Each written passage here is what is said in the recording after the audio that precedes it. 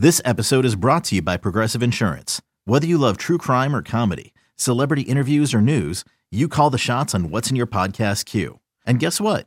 Now you can call them on your auto insurance too with the Name Your Price tool from Progressive. It works just the way it sounds. You tell Progressive how much you want to pay for car insurance, and they'll show you coverage options that fit your budget. Get your quote today at Progressive.com to join the over 28 million drivers who trust Progressive. Progressive Casualty Insurance Company and Affiliates. Price and coverage match limited by state law. Bustin' Loose Baseball, episode 71 coming your way. And this is an emergency BLB pod after the Jeimer Candelario trade. Ahead of the deadline, we've got thoughts. Myself, Toby Altizer, plus we'll be joined by Kyle Glaser of Baseball America, who does the top 30 Cubs listing for BA, and the broadcaster of the AA Tennessee Smokies, who called all of the starts this year and for majority of last year of one of the two players coming to the Nationals in the deal. That's all coming up next on Bustin' Loose Baseball, and it starts right now. Bustin' Loose Baseball, hosted by Grant Paulson and Toby Altizer, gives you in-depth analytics and interviews on everything baseball in the nation's capital. Now, here's your host, Grant Paulson and Toby Altizer.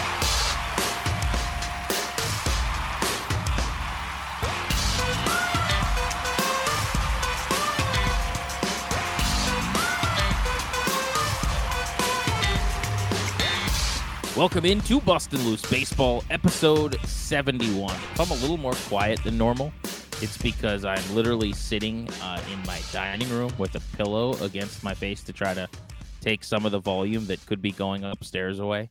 We just had a baby, so the baby and my wife are up there, and her mother-in-law is here helping us, which is awesome.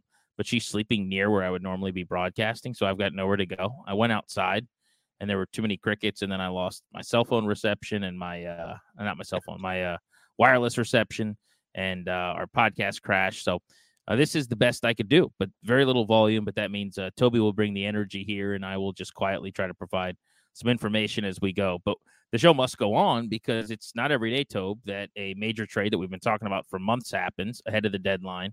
And this is the Jeimer Candelario emergency pod. And Candelario is on the move, as we all expected, to a Cubs team that about 10 days ago looked cooked, that has been red hot since, and now they've gotten themselves back in the mix. They've added a guy that was in their organization before, and for the Nationals, that means they get a couple of prospects. So this is a pretty big day. Yeah, it's really odd, too, Grant. Like, if you would have asked me, like you said, 10 days ago, a week ago, even 5 days ago, would the Cubs be in on him? I would have said no. I thought that there was a real possibility they were going to be sellers. Now they're buyers at the deadline.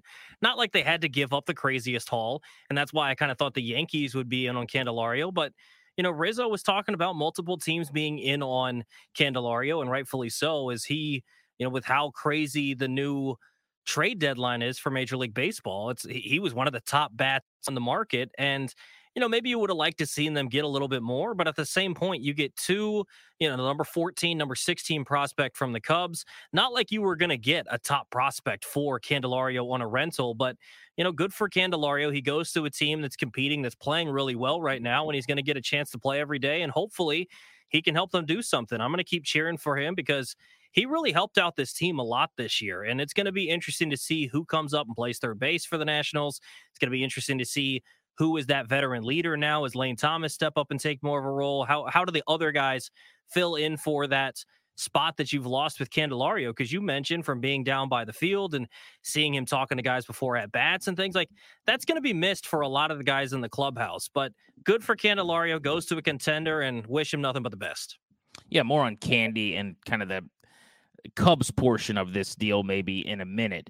I do want to get into the two prospects in detail for our pod listeners, and we can go into each of these two guys. As you said, you know, when you're trading a guy like Candelario, who's a rental, right? It was a 1-year, $5 million deal for the Nationals, so it's a huge success.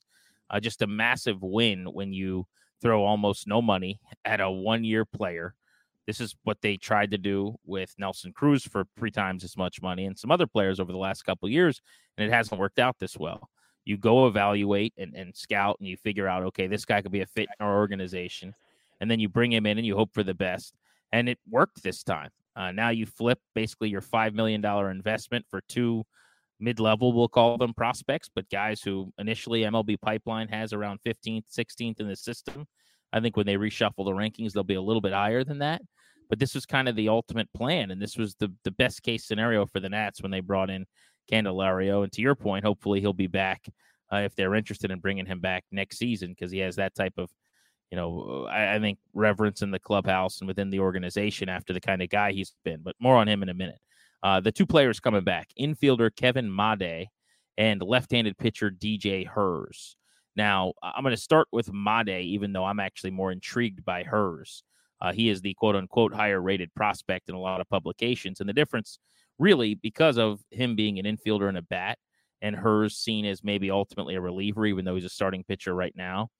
Made, who's younger, seems to have maybe more upside, according to some. He's 20 years old. He's a middle infielder. The Cubs system's loaded at shortstop, so it's kind of a redundant spot where he was blocked. Because they have so many shortstops, particularly in the upper levels and the super low levels of the system, they basically placed him in where they needed a player the last couple of years. So he's actually been very young for his level. They've given him some pretty aggressive assignments. I view him as a really good defensive player. Everyone I've talked to, and I've reached out to some scouts who've seen him this year, grade him out really well as a guy who can play a plethora of spots. He has actually this year played 58 games at short, 7 at second, 5 at third. He's got a really strong arm. Offensively, the profile is basically bat-to-ball skills, but the power has not really come. But, again, he's young for his level. He's kind of a thin guy. He's not particularly muscular. I think people thought the power was starting to show up. Last year, he hit like 9 home runs or something at Myrtle Beach before the end of the first half of the season, and he got elevated out of Myrtle Beach, but it's a super hitter-friendly ballpark. And since then, he hasn't really shown that power, slugging .355 this year. But the good news is he makes contact. He doesn't really strike out. He can handle velocity. He hits lots of line drives, and you're just kind of hoping the power comes. And if he ends up being a 15 to 20 home run guy, then there's a chance he could be an everyday player in the infield at the big league level. If he doesn't, maybe he's more of a utility player who can play third and short and second and multiple outfield spots. That's kind of the upside for Made, who is a player that I think would report to A+ Wilmington, if I had to guess. Jordy Barley's kind of been bouncing around. They had him up as high as AAA, and now he's back there, I believe, playing some shortstop at the A+ level. They got in the deal from the Padres, I think, for Hudson a couple of years ago with Mason Thompson. So long story short, Made, 20-year-old middle infielder. And I'll say one more thing, and then I want to get your thoughts on him. I was talking to someone in the organization this past week, and they were just talking about the system, and they said, man, it would be sure nice to add some infield depth. We've got so many decent outfielders. You go through the list now with James Wood and Robert Hassel and Dalen Lyle and even Blake Rutherford's having an awesome run in AAA, and they just drafted Dylan Cruz, and so many of the pieces in the outfield. And they said we're really kind of devoid in the infield of some of those exciting players, and it was a priority for them with Candelario to try to add an infielder in the deal. I think they went into the deal thinking they needed one, and so it didn't surprise me at all to see that if they were trading with the Cubs, they were going to try to get one of their infielders back, and Made was the guy.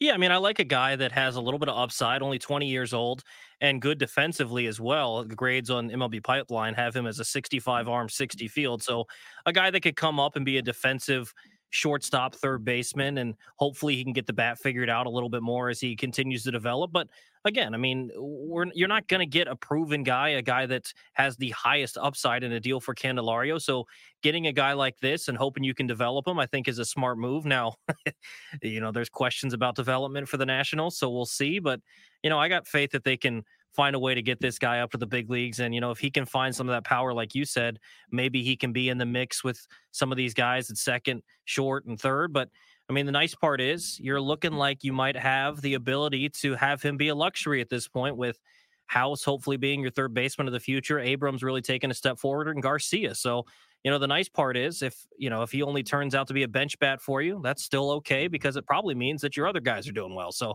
hopefully he can continue to develop, and we'll see exactly what happens with him. Yeah, it's a good point. And on Brady House, who you mentioned, I guess I should point out the point that the person I talked to was making was more middle infield prospects. Shortstop, second baseman, they just don't have that. They have House and now Yohandy Morales as potential third base types. I would make the case they're short at first base with any kind of power and future as well. But generally, you don't, you're not a prospect at first base. You kind of end up there a lot of the time. All right, let's talk DJ Herz, who's the pitcher in this deal. He's a lefty. He was drafted by the Cubs in the 8th round in 2019. He's now 22 years old in Double-A. 4th round money when he was drafted. I point that out to say he's not an 8th round talent. This guy was actually probably like maybe a 2nd or 3rd round talent overall. He was actually one of the best high school arms in the state of North Carolina back in 2019, and there were some signability concerns, so he fell in the draft before the Cubs snagged him and paid him good money. The story on him, Toby, is he strikes a lot of guys out. I mean, this is crazy missed bat rates. Got a funky crossfire type delivery. I'm sure a lot of people who have read anything about him will see that. It's one of the first things anyone talks about because it is kind of it comes across his body and it makes, his stuff more deceptive. He's got one of the better changeups in the minor leagues. Breaking ball, not particularly good, I don't think, or doesn't grade out favorably. I haven't seen what Pipeline or anybody has it graded at, but has never really been an out pitch. So it's a fastball that's in the 92 to 94 range, touches 96, and then it's this elite changeup. The struggle, the reason he's not a high-end prospect, despite being the Cubs' organizational minor league pitcher of the year back in 2021, is he just walks too many guys. And this is why there's a really good chance that he's going to end up a reliever. He got moved up to Double-A last year and had more walks, 33, than innings pitched, 31, which is just like unacceptable. You look at this year, he's got 59 innings and 37 walks, which is better, but still obviously way too many. And because of that, again, it's probably a reliever profile. But if you were to just tell me somehow, some way, he starts throwing more strikes and develops some control over the plate, there's a difference between control and command, right? Control is throwing the ball over the plate. Command is hitting the mitt and throwing to a quadrant, a location. He struggles pretty substantially with control, which has to come before command. But if he were able to establish that this is a number 4 type starter, probably just in terms of overall stuff, 59 innings, 80 strikeouts, 47 hits, a 216 average against this year. And just listen to the numbers the last 2 years, Toby. He had 131 Ks in 81 innings 2 years ago. He had 141 strikeouts in 95 innings last year. His career batting average against in the minors is 181. I mean, nobody hits him. He strikes everybody out. It's a matter of the walks. And you look at his ERA this year, it's like 3.97 or it's almost 4. It's because despite an average against it's barely over 200, there's always base runners on because of the walks. So he gives up his rare hit and it normally leads to a run. Yeah, sometimes it's funny with these guys, Grant, because the stuff maybe isn't fantastic. The fastball's not 98. Like you said, it's sitting 92 to 94, maybe gets it up to 96. The changeup is good. Curveball's not, anything spectacular. But sometimes the proof is in the pudding. The guy goes out on the field and the guys can't hit him, or he strikes out a lot of guys. So, maybe that's just something with the delivery and you add that in because sometimes these guys just have something that the hitters just can't pick up. And maybe it's something that won't translate to the majors. Who knows? But, I mean, so far, like you said in the minors, you laid out all those K numbers. The guys just don't hit him. And it doesn't matter if his fastball is not coming in at 98 or, like I said, his stuff isn't the most electric stuff you've ever seen. It's not going to beat Gore's stuff. But at the same point, he's striking out dudes like Mackenzie Gore was. So, there's got to be something there. So hopefully you can work on some of that control and command, like you were saying. And if he can do that, he can stick as a starter. But, I mean, there's nothing wrong with getting a lefty reliever that strikes guys out. I mean, people all around baseball are looking for that. So we'll see what he can develop into. But I think when you look at, giving up Jeimer Candelario and you bring back 2 guys that could potentially help out the big league ball club, you got to be pretty happy with that. Totally. And I think that's kind of where I want to go next is I've seen some people, most of whom have never heard of these guys before today, probably for the record, telling you how disappointed they are about what the Nats did. And these are kind of fans or bloggers or, just people in the Nats Twitter sphere. And I respect a lot of them and their opinions. But I got to tell you, the expectation sometimes gets so out of whack for what a team's going to get back in a deal.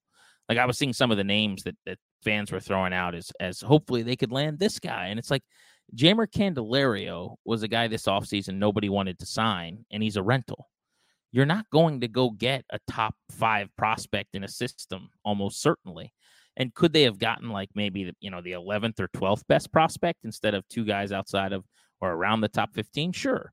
But I think what you would like to do is continue to stock the system with talent. And this is what the Nats have done since 2021. In fact, 2 years ago to the day, as we sit here on July 31st talking, 2 years ago to the day, they traded Scherzer and Turner for Josiah Gray and Keibert Ruiz back in 2021. And if you think about it, what they've done in the minor league system since then has been pretty outstanding. And that isn't even to speak to C.J. Abrams, your shortstop, and Mackenzie Gore and Josiah Gray in your rotation, and Riley Adams, your catcher 2, and Keibert Ruiz, your catcher 1, and some of the other young, really good players that have helped them at times off the bench. But I saw this idea that they didn't get enough or it's a little bit light, and I understand that's you have expectations. There's nothing I can do or the Nats can do or anyone can do about that, whatever your expectations were. So I'm not telling people how to think. I guess my point is this is a pretty reasonable return. There are two guys that have not had particularly great years. Herz because of the walks, and Made because he's kind of taken a step back after a pretty violent leap forward, I thought, last year. And because of that, they're available and they're expendable. But these are the types of interesting prospects you add to your system. And a middle infielder when you don't have basically any, who's 20 and an A-plus ball. I think he'll be in Wilmington. Herz, who's got these strikeout numbers, and I think it helps you. There's a lot of ways this could go, right? Both of these guys could never get to the big leagues. I think the most likely outcome is probably that Herz is a wipeout reliever and Made's like a bench bat who plays a bunch of defensive positions and maybe, for me, like a better version of what Darren Baker is in the Nats system now.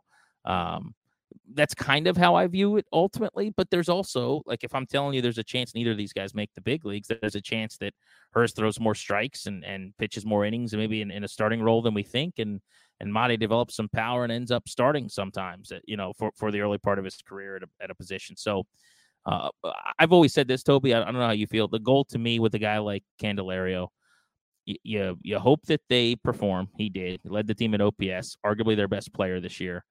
As you said, going to be one of the better veterans, believe it or not, traded at this deadline as a bat.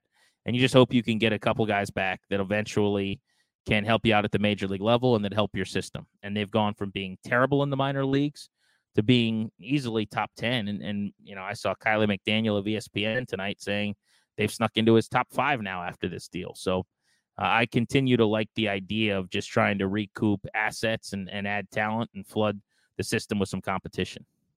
Yeah, 100%. It's not like you can sign Made and Herz off of the free agent market. That's not something that's possible. So the only way to do it, bring in a guy like Candelario. Hopefully he produces in the first half, unlike what Nelson Cruz did, and then deal him at the deadline and get those guys to add to your roster. But the point I want to make here, Grant, we talked about this with the first rounders. We've talked about it with Kyle Glaser, of the importance of development and whether they pick the right guys or not. This is almost where development becomes more important because, finding a guy in the first round, if you really want, you can pick a guy out of college as opposed to high school who's a little further along in development and hope that he can get to the next step. Think of what Dylan Cruz is now for the Nationals as opposed to when they drafted Brady House or Elijah Green. Those guys take longer to develop. They're going to take more work with the development staff to get to the point where they can reach that potential, compared to what Dylan Cruz is. But when you talk about the development staff, if you traded one of these guys to, say, the Atlanta Braves or another another team that has phenomenal development, maybe we're looking at this a little bit differently. Like, oh, this guy strikes out a lot of guys. He just struggles a little bit with command. Maybe they tweak a little in his delivery. Maybe they fix this, or, something where they can find something in the bat of Made to add a little bit of power, or maybe they turn him into a little bit of a quicker runner, whatever they can find, little edges that they can find. That's, I think, more important for the development staff for the Nationals is you need to pick the right guys in the first round and hopefully develop them. But these are the kind of guys that if you can find a way to develop, you got these guys in a lot of ways, you could consider it almost for free because you signed Jeimer Candelario with the intention of trading him.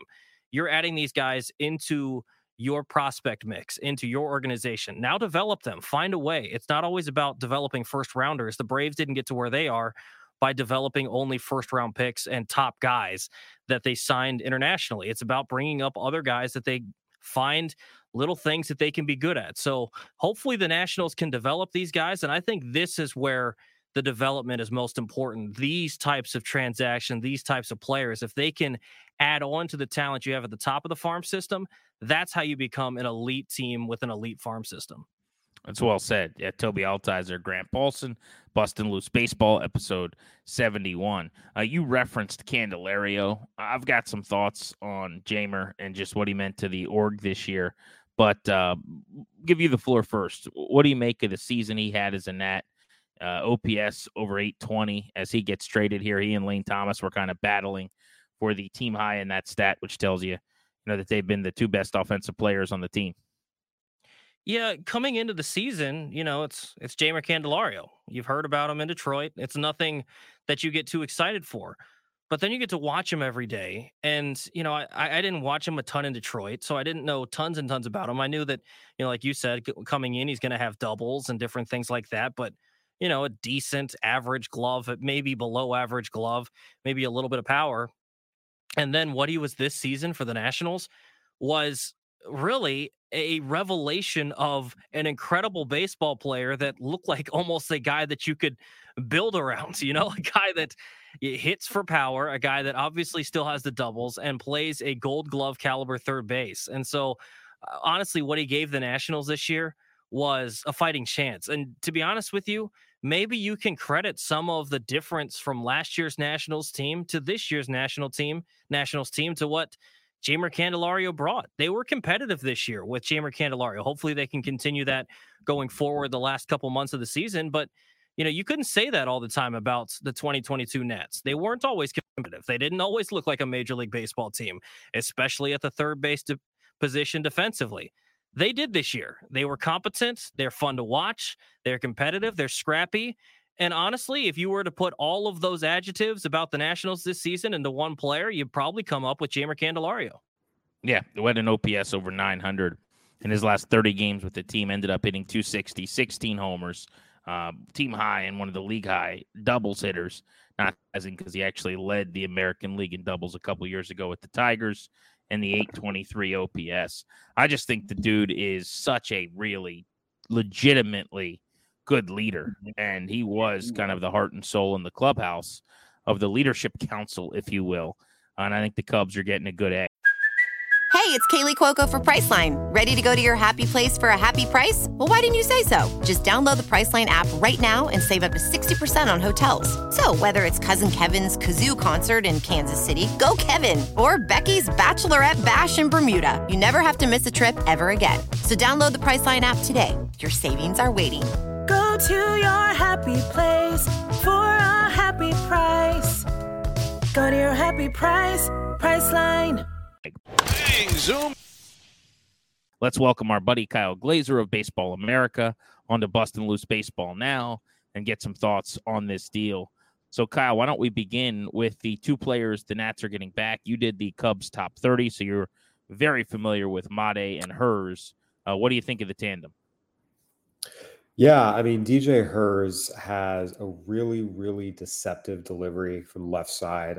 It's this big crossfire delivery. Batters just do not see it, and it helps him get a lot of swings and misses even in the zone, despite the fact his fastball is just 90-92. Really good changeup, good breaking ball as well as some late snap. The stuff is there to start. The issue is that big crossfire delivery that gets him that deception also affects his control. It's just really below average command and control, always has been. Realistically, he probably ends up in the bullpen as kind of an effectively wild left-handed reliever. Think Jake Diekman. That's a very common comparison for him. JP Howell has come up in the past. I mean, these are guys who pitch high leverage innings and are good parts of a team. It just pretty strictly is going to be bullpen with his control. And then Kevin Made was a big-time international signee out of the Dominican Republic, got $1.5 million. Really, really gifted defensive shortstop, supernatural over there from his hands to his actions. He's got a rocket for an arm, can make the throw from all over the field. Offensively, he just swings at everything. The swing mechanics itself are okay, and he tracks pitches okay, and he doesn't strike out a ton, but he swings at pitches he can't drive or do anything with. You get a lot of weak contact on the ground. There is some strength in there, but just his swing decisions are so bad. The power doesn't show up. It's kind of tough.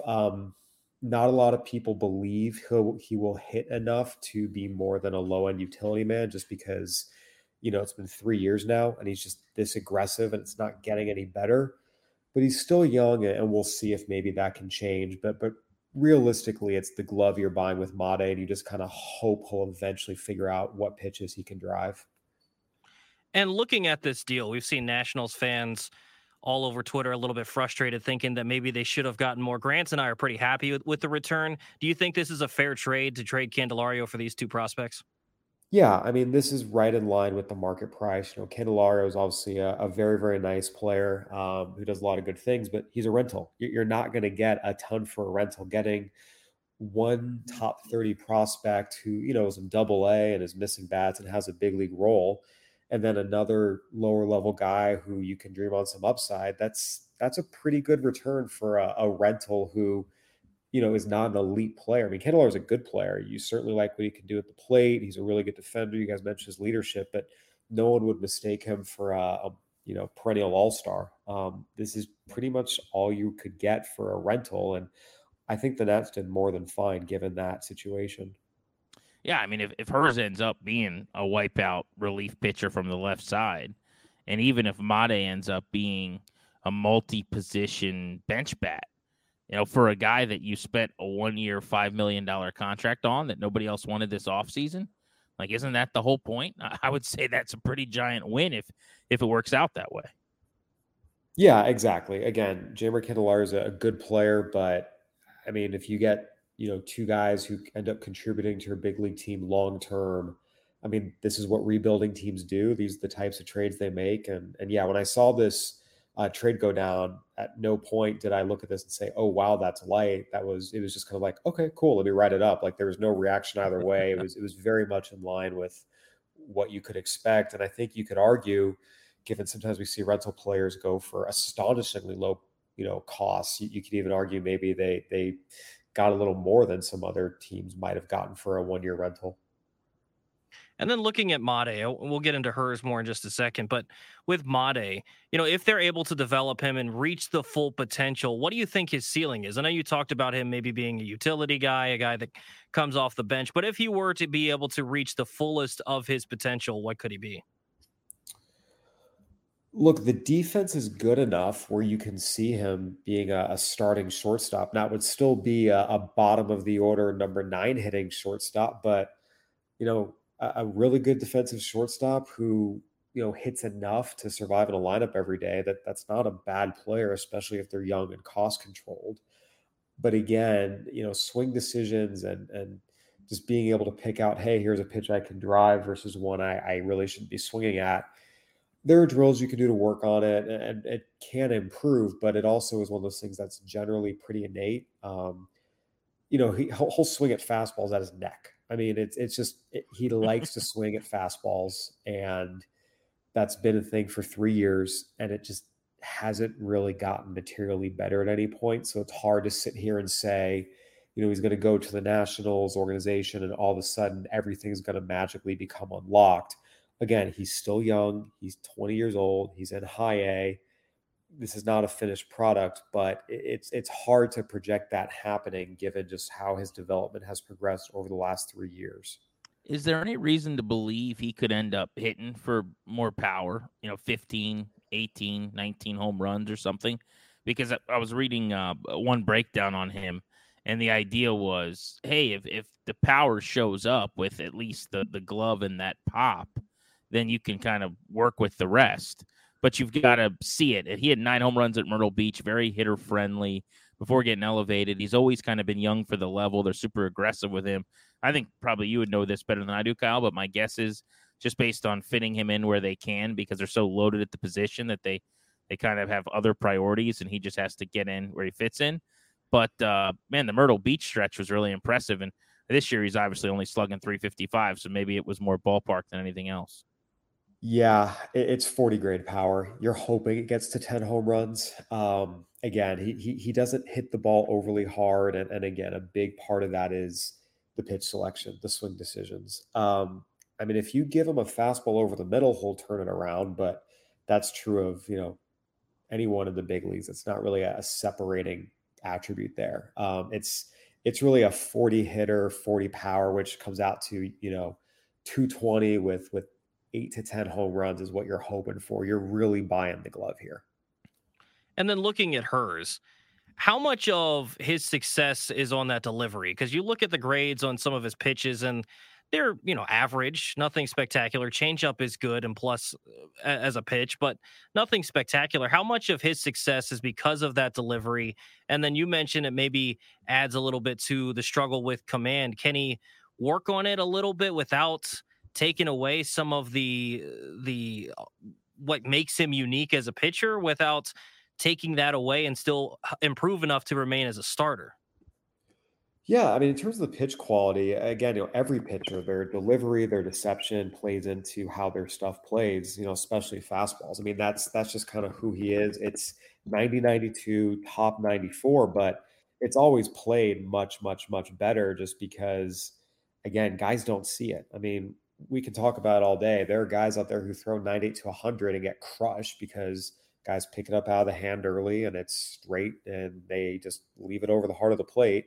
There's other guys who throw 90, 92 and just get swings and misses because guys can't pick it up or the angle plays or, there's high spin to it. So, I mean, a fastball is more than just its velocity. And with him, this is kind of what works for him. And the fastball plays and the changeup is a plus pitch as well. And again, a lot of that's because he sells it with his arm speed and plays it well off his fastball. And the breaking ball is a good pitch too. I mean, it's got some late snap. It's got some downward action. It's got a little bit of sweep. It, can kind of go between a curveball and a slider sometimes. But, I mean, he's got 3 good pitches. There's plenty of stuff there. It's not a stuff issue at all. It just comes down to, again, the deception in that delivery because he's just so crossfire is what helps his stuff play as well as it does, his fastball in particular. And if you take that away, the fastball probably doesn't play as well. And, you might have to throw more strikes, but he probably gets hit a little bit harder. He's a good athlete. We've seen him make some adjustments, and I'm not going to sit here and say a young lefty who's a good athlete is incapable of making adjustments to tweak something and get better. But this is not a guy that you should expect, if we change this one thing, all of a sudden he's going to be an above average strike thrower. I mean, it's 30 grade control. You're hoping gets to 40. And realistically, he's almost a slam dunk to end up in the bullpen. And again, if you try and get rid of that crossfire delivery, well, then you lose the deception that makes the fastball play well. And I don't think that's what anyone wants to see happen. Kyle Glaser, Baseball America, on the 2 new Nationals prospects. I've never really, over the last several years, been impressed by the Cubs' development of pitching. I wouldn't say that it's going to be much different or better necessarily, I guess, if you're looking at how the Nats have developed pitching. But I just wanted to get an observation from you on that in terms of, let's say he was going to the Twins or one of these really advanced pitching orgs. Like maybe there'd be a feeling of him changing scenery. Maybe there's some extra development now that happens. But you've been covering the Cubs so closely. What's your thought on player dev in general and then the pitching over the last couple of years? Yeah, I mean, I'll say this, since the Cubs brought in Craig Breslow, their pitching development has improved. You look at a guy like Justin Steele, he took some big, big, big jumps under he's been awesome. New pitching apparatus, led by Breslow. We've seen some guys take some steps forward. Cade Horton, their first round pick last year, looks like a steal right now. He's been dynamite on the minor leagues. Again, I'm not going to sit here and tell you the Cubs overnight have gone from, probably the worst organization in baseball developing pitching to one of the best, but it is getting better. And we have seen a lot of guys take steps forward and improve. And that includes Herz. He has kind of, cleaned up his delivery a little bit over the years. He's been better this year than he was last year. So again, I mean, all these guys, there have been steps forward. So I don't think this is the same old, Cubs pitching development's terrible. If you give him, a different coaching group, he's going to take off. I mean, they've done okay. They've done better. And I guess what I'm getting is I wouldn't expect DJ Herz to go to the Nationals and all of a sudden you unlock this completely new level where he's throwing 3 to 4 miles an hour harder and he's throwing strength above average control. Like, I think we know who DJ Herz is, and you just kind of have to be like, hey, we have a chance to get a really good power, left-handed reliever out of the bullpen. Maybe that 90 to 94 ticks up to 92, 96 out of the pen, 1 inning stints, and you get a really, you get a good left-handed reliever. That's really what you're buying here. I wouldn't try to make any stretches to try and say, oh, all of a sudden he's going to become a mid-rotation starter. That's not really in the cards here. And then looking at the Nationals as a whole, any chance you see anyone else maybe getting traded before the deadline? Maybe if you're listening to the podcast, the deadline's already passed, but is there anyone else you see maybe getting traded before the deadline? And if so, are they going to net more than Candelario? Looking at maybe a guy like a Finnegan, maybe if they decided to move Lane Thomas, would they net more? Or what are you looking at with the Nationals the rest of the way here before the deadline? Yeah, I mean, Thomas would be the guy that, would definitely net them more when you take into account, what he's been doing offensively and defensively, that control involved. He's not a free agent until after the 2025 season. So, yeah, I mean, if they decided to move Lane Thomas, that would be the guy that probably brings back the most. But I think there's also a very, very fair argument that this is a guy you want to keep. I mean, he's pretty much been your best offensive performer outside of Candelario. He's young. He helps you on both sides of the ball. Again, you could trade him, but if I'm a rebuilding team, he's honestly a guy I probably want to keep around and build with. Finnegan's not going to get anything near what Candelario brought back. I mean, this is not a team with a lot of great trade pieces, to be frank. Candelario, this is probably the best, prospect haul they're going to get for any of their guys, barring a decision to move Thomas. That's interesting on Finnegan. I guess it makes sense because of the volatility of relief pitching, but controllable and a guy maybe that could be used even non-closing, but in high leverage. A couple of years left, but it makes sense. You're talking about a bat who's going to play every day down the stretch for a contender as opposed to a relief pitcher. Kyle Glaser, Baseball America. Before we let you go, I wanted to take a quick look at the Nats system. I don't know how quickly you guys will update your top 30 now or what you're anticipating for where these guys slot in. But, last time we had you on the pod, we were talking about the Nats system, and you and I were joking out in Seattle. He came up to me and said, hey, I heard I kicked over a hornet's nest in D.C. But you were just referencing fairly how bad the system was a couple years ago. And I was actually tweeting about this tonight, but it was 2 years ago today that they started their rebuild, essentially, when they traded Scherzer and Turner, and they ended up with a huge sell-off of kind of a half dozen trades and brought in, I think, 13 minor leaguers at that point. But now you look at the system, post-Soto dealing with everything they've done in the draft since, and you've got Wood and Brady House and Cade Cavalli and Elijah Green and Robert Hassel and Yarlin Susana, Christian Vaquero and De La Rosa, Bennett, White, Rutledge, Cole Henry. I mean, it is. I'm not sitting here acting like they got a lot of blue chippers, but there are guys I really like that I think are dramatically underrated nationally, like Dalen Lyle, who I've watched a lot of in Fredericksburg, who just got moved up to Wilmington. There's some depth now in this system that hasn't been there with players like Trey Lipscomb they drafted in the third round out of Tennessee, and they just moves like this, Mate and Herz. I mean, they just keep adding to it. Juxtapose where they are now compared to like 2+ years ago. It really is night and day, isn't it? Oh, absolutely. I mean, 2+ years ago, it was the absolute worst farm system in baseball with a gap between them and everyone else. But again, it was that way because they graduated a lot of really, really good players, traded some other really good prospects to bring in veterans, and they won a World Series because of it in 2019. And then it just came time to pay the price a little bit afterward. But I think every single Nationals fan in the world will tell you, if I told you were going to win a World Series in 2019, but the next 5 years were going to be pretty rough, they would have taken that every day of the week, and they should. So it was just kind of the natural flow of things. And, it's been a rebuilding process. I will say, when you trade away Juan Soto and Max Scherzer and Trey Turner and pick at the top of the draft, you should have a much better farm system. If you don't, something went really wrong. But there's no question. I mean, you see the talent here. Obviously, adding Dylan Cruz with the second pick this year is a huge, huge, huge addition. I mean, you can now look at the Nats system and certainly there's 10 good prospects here, and you could arguably go down into, all the way to 20 and, feel pretty good about some of the guys on this list when, in reality, 2 years ago, I mean, once you got to like number 7, it was not great. So there's no question that there's more depth, there's more top end talent. It's a night and day difference all the way around. Who's your? I'm putting you on the spot a little bit, but is there a player in this system that you think either, and maybe you didn't feel this way a year ago, but right now you go, all right, we haven't really adjusted yet, but maybe people are too high on him. And same thing, maybe a guy that you go, this is actually an interesting player that maybe from a ranking standpoint, people are too low on. Do you have any thoughts on that? Yeah, I will say, I guess to start on the side that maybe isn't the most positive, Robert Hassel, his stock has kind of been falling a little bit.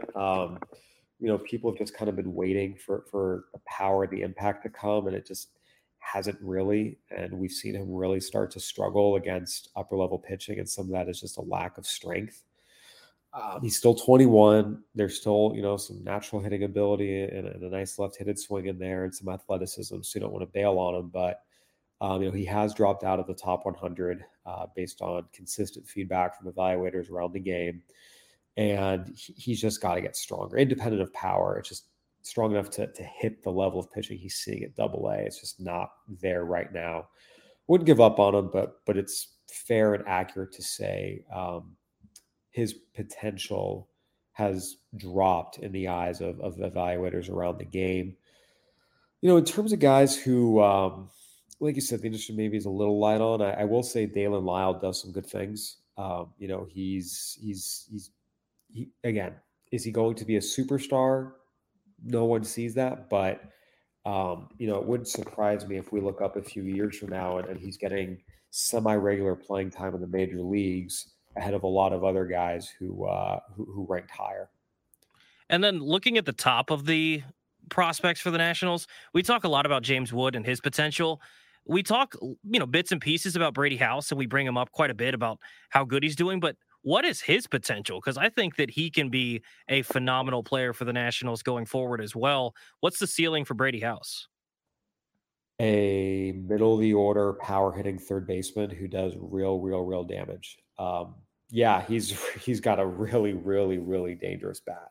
And I think he's someone that, you're right, kind of fell off radars a little bit last year with the back injury and COVID. And really this year, I mean, he's come out and looked great everywhere he's been. I saw him in the Futures game, and he looked great there. It would not surprise me if we look up a few years from now and James Woods hitting the 3-hole and Brady House is their cleanup hitter, and the two of them are forming a little bit of a modern-day Bash Brothers. Would love that. 310 average, 880 OPS for Brady House this season as he's now in AA with James Wood. Well, Kyle, we appreciate the time as we break this down on the night that Jeimer Candelario is on the move. Thanks for joining us on short notice. Yeah, my pleasure. Happy to join you anytime. Long gone! The thoughts of Kyle Glaser of Baseball America. Wanted to get our buddy's take who did the top 30 in the Cubs organization and knows a lot about these prospects. But as someone who's covered the minor leagues for a long time, what I have found in my many years of trying to learn about prospects, the actual best way to do that is to talk about the players with the broadcasters that see them every day and the folks that are the boots on the ground, around these players. And Mick Gillispie calls games in the Cubs organization at the AA level with Tennessee Smokies. And I wanted to get his thoughts on one of the two players in this deal. And frankly, the guy that I'm more intrigued by because of the big strikeout totals, and that's the lefty DJ Herz. And Mick joins us on Bustin' Loose Baseball right now. So, Mick, thank you for a few minutes. Appreciate you. Let's just start with your thoughts on the Cubs trading Herz in this Jeimer Candelario deal. Yeah, look, Jeimer played for the Smokies as well, so I'm very familiar with him. And I kept hearing his name come up, and I was thinking like that, maybe he comes back, and that's exactly what happened. So I'm excited about seeing him back in a Cubs uniform. I know him and I like him a lot. And it's been a long ride for him, the Tigers and with the Nats, but it'll be exciting for him to get back. And I know that he's going to be really, stoked about being back in a Cubs uniform. All right. So tell us about this lefty, DJ Herz. You've seen him start 14 games. What do you know? Look, this guy can pitch. I mean, I think this is a really good trade for the Nats because the guy's 22 years old. He's got really good stuff. Fastball, changeup's his best pitch. And the biggest issue for him has just been consistent with throwing the strikes. But I think that the guy's got potential to be a very good pitcher. And, I was kind of surprised that honestly that the Cubs traded him. But you know what? He's the kind of prospect that if I was the Nationals that I would want. His numbers are pretty nasty in terms of missing bats. 59 innings, 80 strikeouts, 47 hits, 216 average against. You mentioned the lack of strikes, which is why it would stand to reason. I think people think he'll be maybe more of a wipeout reliever than a starter. But have you seen any growth in that way? It does seem like the walk totals are at least better this year than they had been in Double-A in the second half of last year.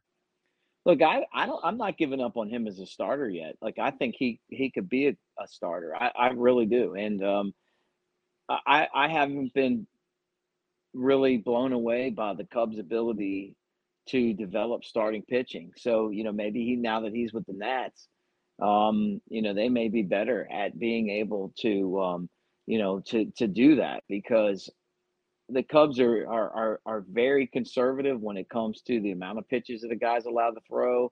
And, you just don't see a lot of their starting pitchers in Double-A throwing more than 75 pitches or 5 innings. And, the problem is that's, you get to the big leagues and you're going to have to work through the lineup 3 times and you're going to have to throw pitches, So maybe not every organization's like that.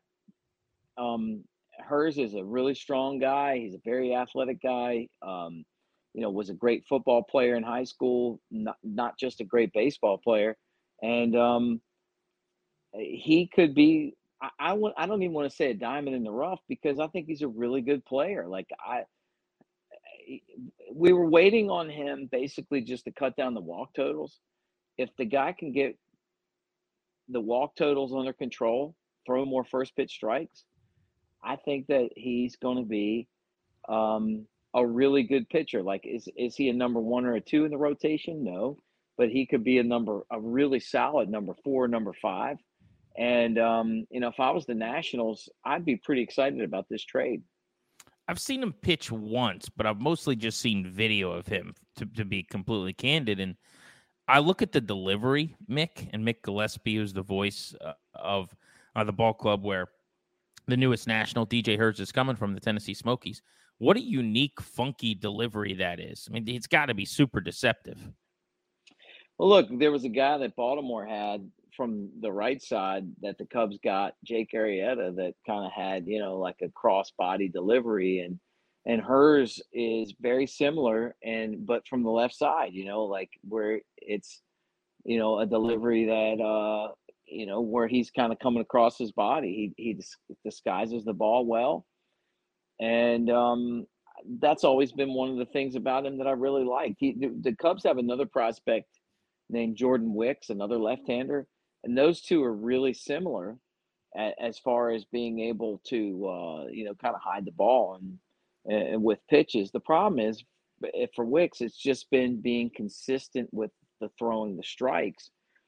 But when he is consistent, he's good. And the other good thing for the Nationals is that even though he hasn't been really consistent throwing strikes, he hasn't been hit hard, because it's hard for guys to kind of pick up what he's doing.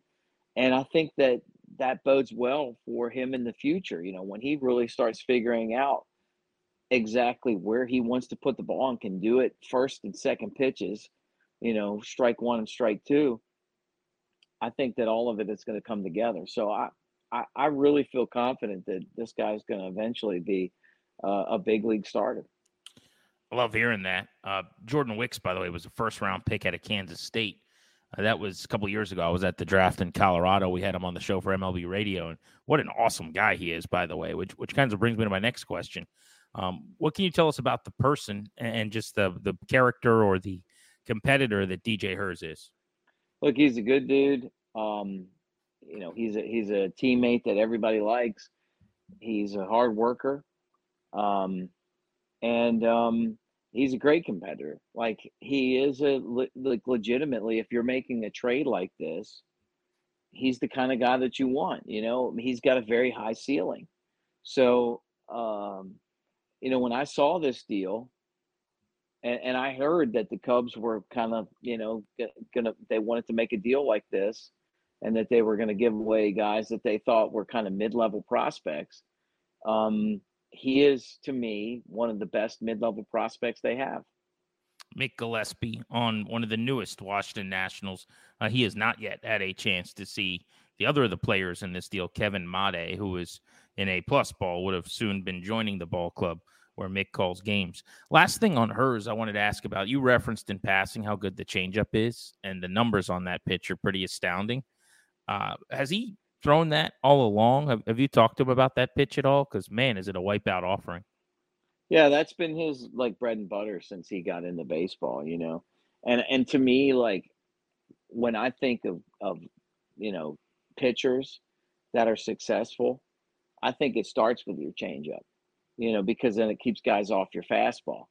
And so, one thing I've noticed with the Cubs and their scouting is that those guys kind of target pitchers who have a really good changeup. So it's impressive. He's been getting really better and better each start this year, and it seems like he sets a lot of stuff off of his changeup, but his fastball is really good too. So, I just think that like if you're making a deal like this, you want a pitcher like him because like the upside's so high. Like it basically it's just a matter of him being more consistent with a couple of pitches early in the count, and if he's able to do that and cut the walks down, I mean, this guy's like in your big league starting rotation next year. 22 years old in Double-A. That's definitely the hope, and he is, I believe, Rule 5 eligible, so the Nats will almost certainly have to put him on their 40-man roster initially here and going into next season. Mick, great info, really good insight. I always love talking to the minor league broadcasters who see these guys. Thanks so much. Hey, anytime, guys. Good to hear from both Kyle and a broadcaster who's been calling Herz's games, and you can see someone who's been around him every single day, and obviously probably has the relationship within the team and hears all the positive things they say. Sounded even higher on Herz maybe than Glaser, who's watching from afar and talking to people in the industry. So we'll see how things go for the lefty pitching prospect. Before we get to our final thoughts, I know you were at the ballpark tonight, in fact, as we tape this on Monday. You saw the Nats get a big win, got a home run early from Joey Meneses, who delivered a big run-scoring hit later. Lane Thomas, a couple of RBI in the game. And C.J. Abrams, 22 for his last 22 in stolen bases now, has 25 on the year as he creeps up on the Nationals franchise record for consecutive steals without getting thrown out. Fun night at the ballpark. Yeah, CJ just continues to be amazing, and he's so fun to watch. And, we talk about the prospects all the time. The reason you turn on the TV right now to watch the big league club with the curly W's is guys like CJ Abrams and him stealing bags. It maybe didn't show it as well on the broadcast, but that little blue single into left field from Lane Thomas wasn't a given that it was going to drop in. But CJ read it right off the bat and just took off, and he was gone. There was no chance that Yelich was going to be able to get him at the plate. It's just he's an exciting player, and he's playing like that. Like, we talked about this all the time early in the season, Grant. Can he just steal some bags, please? Like, he just looked like a game wrecker type player, like Trey Turner was for years before he turned into a guy that hit the ball out of the ballpark. It was just get him on base, make the pitcher think about him, and he just creates havoc on the base paths. Now CJ's doing it, and it's just so fun to watch because you have confidence in him every single time he comes to the plate. Then when he gets on, he's taking off. The other team knows he's taking off, and 22 times in a row, the other team hasn't been able to do anything about it. So it's awesome watching him play baseball right now. And defensively, he's been phenomenal as well. I know you were at Davies' presser. Davey said after the game, when asked, who's going to replace Jeimer Candelario as the leader in the clubhouse, he's like, I really like the way CJ's matured this year and started to take on some of those roles. He said, I think he could maybe be that guy down the road. So that was really good to hear. My final thought is I know that people wanted some top 5, top 8 prospect in the Nats system. Now coming back here, and that would have been great, but I just didn't think that was realistic. My hope was, I think maybe if they would have gone for one player, they would have done a little better than the 2 that they brought back. But I think quantity over quality, as we've talked about a lot on this pod and these trades, makes a lot of sense. And ultimately, I think does boost your system quicker. So I get what they did. I thought, this was. I look at this more from a 10,000-foot view in a helicopter, and that means you signed Candelario for 1 year and $5 million. He's exceeded everybody's expectations. I don't think any Nationals fan anticipated him having the year he's had, and now you flipped him for 2 pieces that you hope can develop into something meaningful for you. It's a win, and it's a good night for the Nats. Yeah, 100%. I mean, like I said, you can't take prospects from other teams. You can't just sign them in free agency like you can in, football and stuff like that when people come available. Those guys, the only way you can get them is through trade, really, or maybe in the Rule 5 draft. But other than trades, that's the way you're going to get them. And so you basically got 2 prospects for half a season of Candelario, and you got to enjoy Candelario for the first half of the season. So I think it's a good play for the Nationals. And with the prospects you're getting back, you're not getting any surefire prospects back, if there is such a thing. So you might as well take 2 dart throws. Maybe you're not getting the number 10 overall prospect from the Cubs, but you're getting their 14th and 16th. 2 dart throws, hopefully 1 hits. Shout out to Toby, who is at the ballpark, and now as we approach midnight on Monday night, is still at our Half Street Studios, hasn't gone home yet for making the emergency pod possible. I'm, of course, whispering here from my dining room with a sleeping wife and new baby upstairs.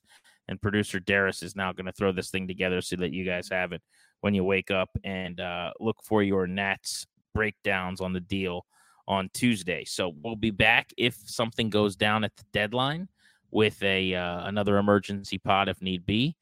Maybe even just throw something out there quick tomorrow night if anything happens one way or the other, so that you've got an update. But until then, enjoy Nats baseball, and thanks for checking us out. Spread the word on Bustin' Loose Baseball. We appreciate everybody listening.